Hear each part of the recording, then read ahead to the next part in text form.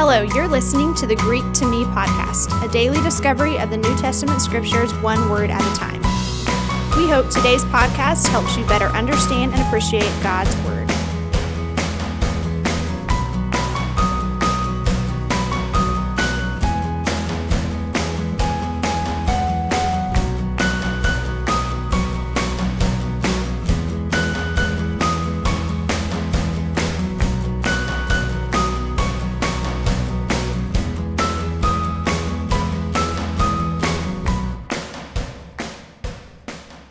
January 2, Apostolos.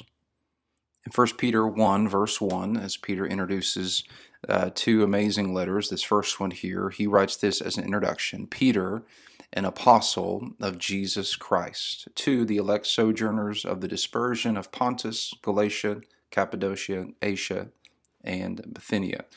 And so here in this introduction, I want to point out how Peter describes himself, that the office, the identity, the title he gives himself here, Peter, an apostle. So the word here for apostle, as it sounds very similar in the English here, is apostolos, sounding similar there to the Greek apostolos. This is, interestingly enough, the same word, just the verb form of what Jesus describes of the action that he received by being sent from heaven and how he sends us into the world. In John 17, Jesus says this, praying to the Father, as you sent me into the world, I also sent them into the world. And so here Jesus is using the verb form of apostolos. He's saying, I have been apostled into the world, and I also apostle them into the world.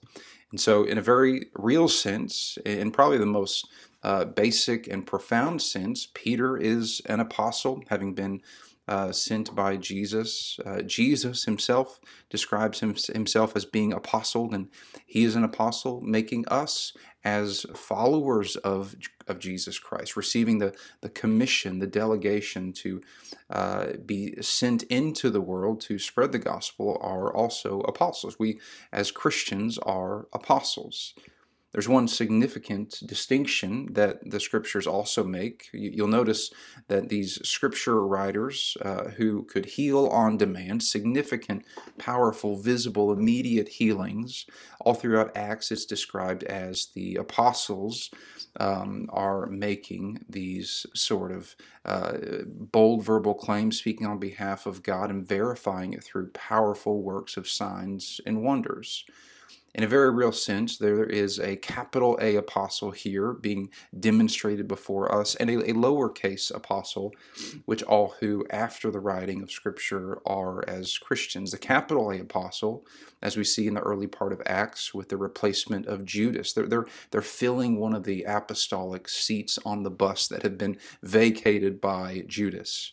And to fill that role, they had to find someone. Really, they rolled the dice and prayed about the landing of the dice, having already chosen two men who qualify, and the rolling of the dice in prayer was simply to choose between them.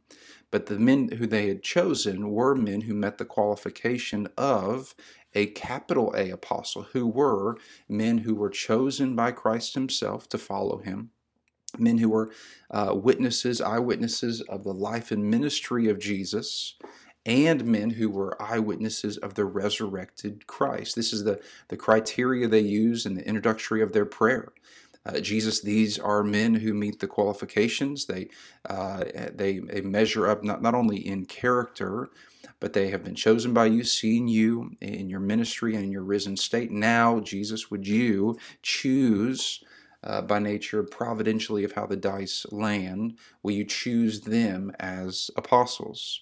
Being capital A apostles, significantly, uniquely used by God to either record Scripture, to speak on behalf of God, verified by signs and wonders. So in this case, we are not capital A apostles, but we are lowercase a apostles.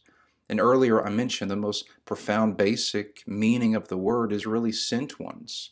These uniquely used and uniquely sent apostles are not simply better or more than today's apostles just because they could do these more powerful, profound works. They were just simply used by God in unique ways.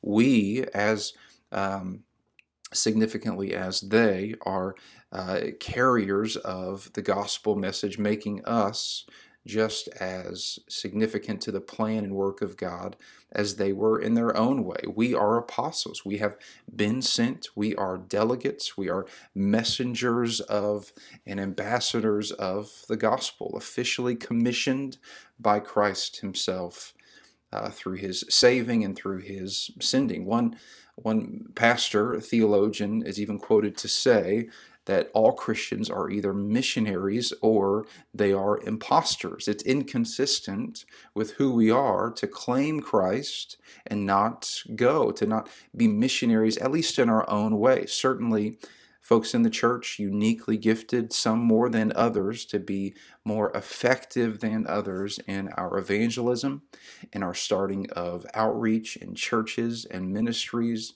in the leadership of those ministries. And all that's fine and good. We have been gifted uniquely by God to meet all the needs of his church. And yet in a basic sort of way, we are all missionaries. Perhaps our audience is smaller.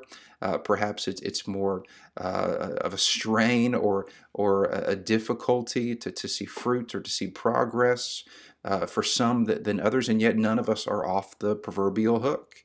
We know that hospitality too is a gift of the Spirit, and yet we are all called to be hospitable. It simply flows and kind of comes out of the pores of some people more than others. And yet evangelism is the same.